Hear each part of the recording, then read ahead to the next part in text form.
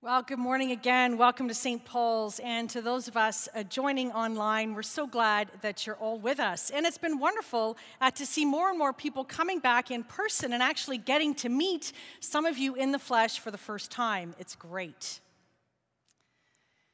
How often have you said something like, I will never, ever do that again? Like never again. It was so obvious in the moment how destructive the choice was, either trivial, like eating the whole bag of chips, or much more serious, you fill in the blanks. And then within days or weeks, you've done it again. Oops, I did it again. One of Britney Spears' biggest hits. Don't judge me. The only reason I know that is because we have 3 daughters. A memory, even of something that at the time was so clearly disastrous, it can fade. It can lose its power and grip on us, and we do it again. We forget the things we need to remember. And then on the other hand, we remember the things that we need to forget. There may be words in life that you've heard. You'll never amount to anything. Or pictures or videos that you've looked at, or situations you've been part of that you would love to forget, and you can't. They have a grip on your heart. You're not just mentally recalling them, they're seared into your consciousness and they affect you. They impact your choices, your relationships, what you think is possible for your future. What we remember and what we forget. What's seared into our consciousness and what is not hugely impacts the choices we make every day and whether we have hope for the future. Now, I'm going to tantalize you by saying that the key to how we handle all the troubles of our life is found in Psalm 103, which Henry just read for us, because Psalm 103 is about what we remember and what God forgets. So whether you're new with lots of questions and doubts, or you've been learning how to follow Jesus for years, Psalm 103 can be a gift for us today. We've just finished the first third of our E100 preaching series, looking at the essential 100 passages of the Bible. And knowing that past behavior is the best predictor of future behavior, it's been so encouraging to see how God has acted since the dawn of time. We've seen God make a covenant, that divine human relationship with the Israelites. I'll be your God, you be my people. God then led them out of slavery in Egypt into the promised land, and despite the fact that every single time the Israelites drop their end of the bargain, God's remained faithful. And now Israel is in its golden age with its famous kings, David and his son Solomon, the one who built the temple for God in Jerusalem in 957 BCE. Now the book of Psalms, or the book of Songs that we read from today, is closely associated with King David, since he wrote roughly half of the 150 Psalms, including 103. And the Psalms is the preeminent place in the Bible that deals with matters of the heart. It's like a counseling casebook, with cases of just about every type of struggle imaginable: anger, doubt, fear, shame, you name it. Emotions that may be very real for some of you here today. But what's interesting about this psalm is that it's not addressed to God, nor does it reference enemies or any particular problems that someone's struggling with. It's addressed to us, and very specifically, it's addressed to our heart, what our hearts remember and what they forget. Look at the opening verses. Bless the Lord, O my soul. All my inmost being, praise his holy name. Bless the Lord, O my soul, and forget not all his benefits. Right here, the psalm is diagnosing our problem. The reason we struggle to handle all the stuff of life. We forget God's benefits. We forget God's character. And we forget what God has done and will do. What we don't remember, what we need to remember. And while it may not sound like an earth-shattering revelation to us, that's the key that Psalm 103 is holding out as the way to handle life. Do not forget God's benefits. And this is because our English word remember doesn't do justice to what it meant in the original Hebrew. We think of remember just like, mental recall. Oh, yes, that's right. I went to the hockey game on Friday night. Or I can't remember the 28 variations on my password for every stupid online transaction I have to do.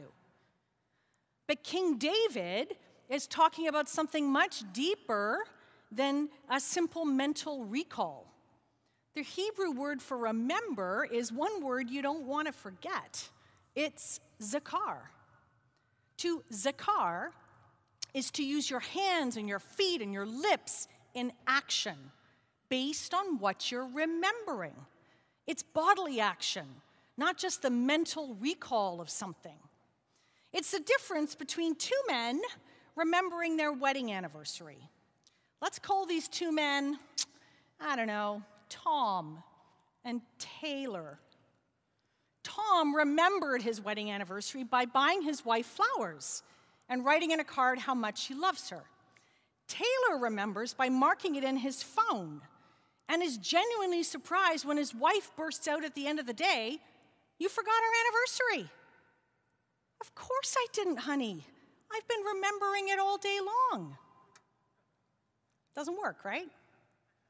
Zakar, remembrance seared on our consciousness that leads to action, not simply remembrance of the mind, mental recall.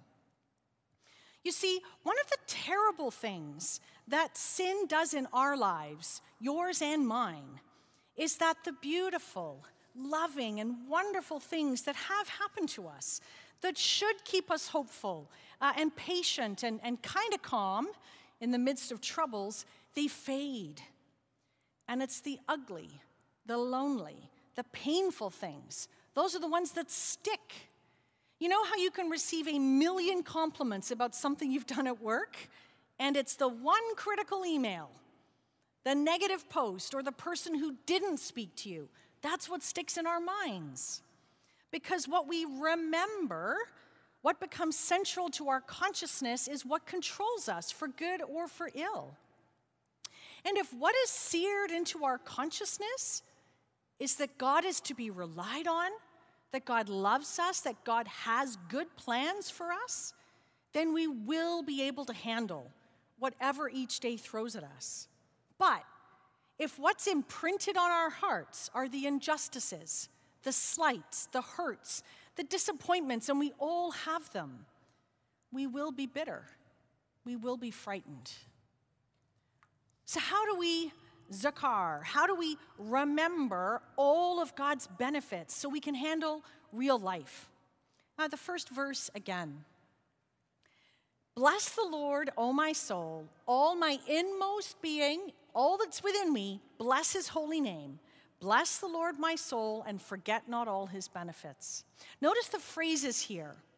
My inner being, my soul. And King David then goes on throughout the psalm to recite many of God's past actions. It's like he's doing the E100 with us. It's as if he's preaching to himself, talking to his soul. And the rest of the psalm is a very rational, disciplined remembrance of all of God's activity in the past, of how God has never abandoned God's people. This is why it's a terrific habit to read the Bible each day. Right? A reminder, a remembrance of God's activity and character.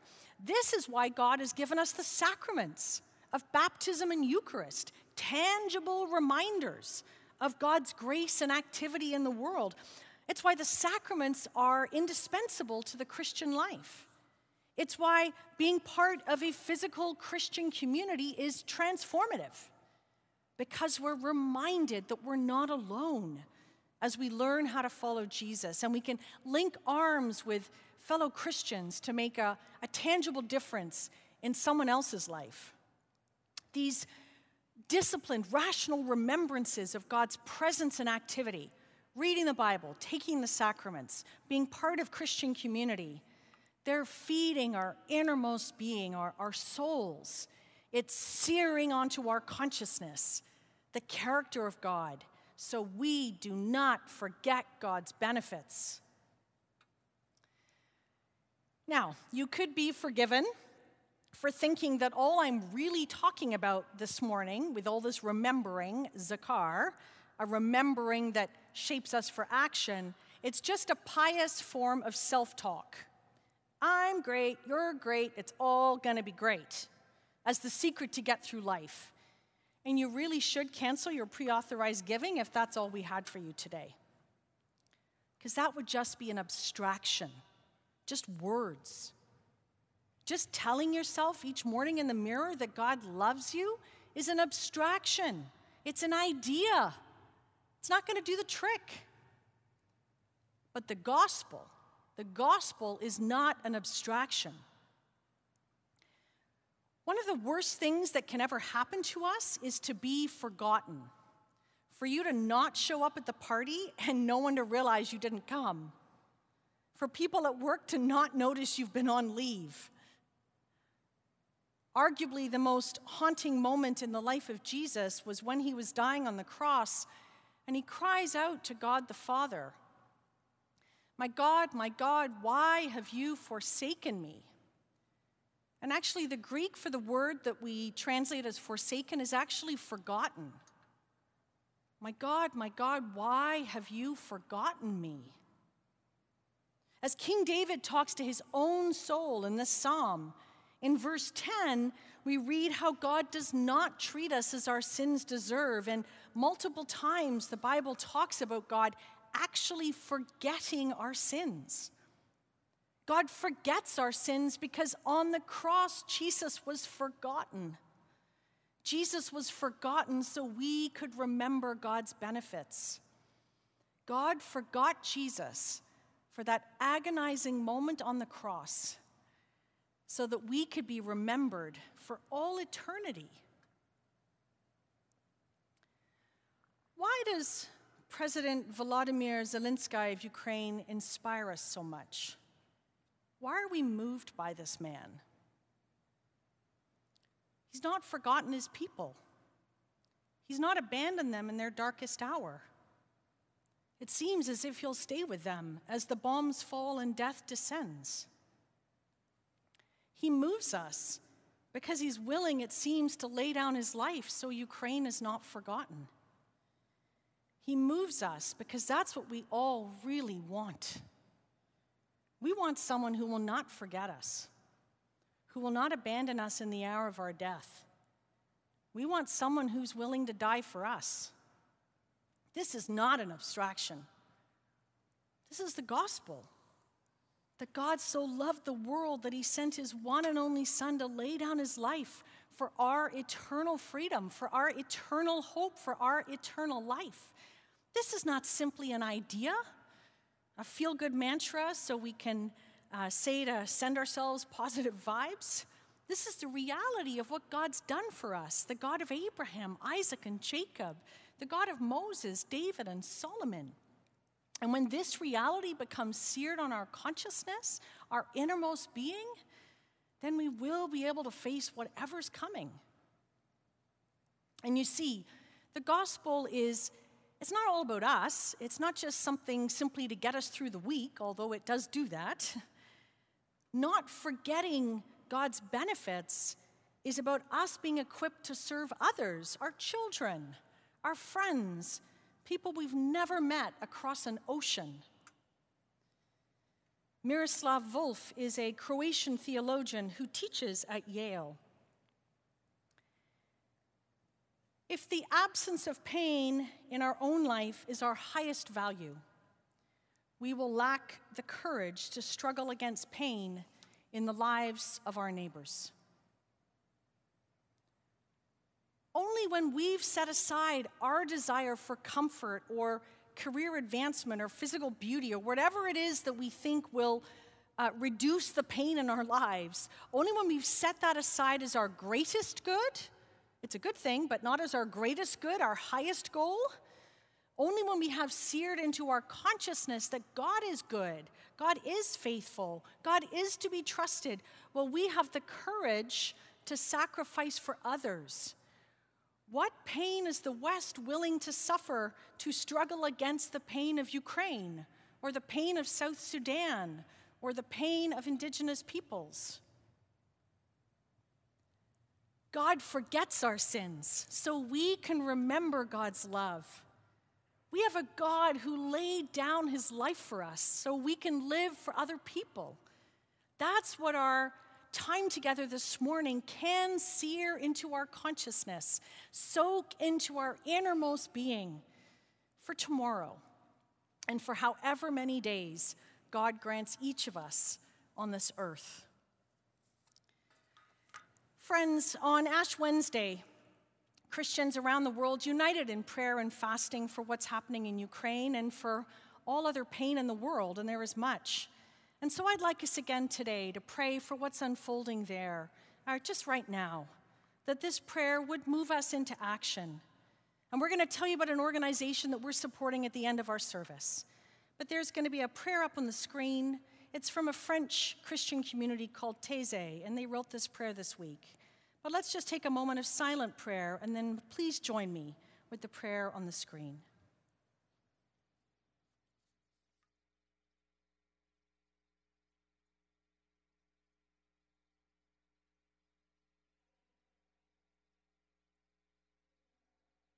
As we remain in silence before you, we let this ardent prayer rise up. May the firing of weapons in the land of Ukraine cease.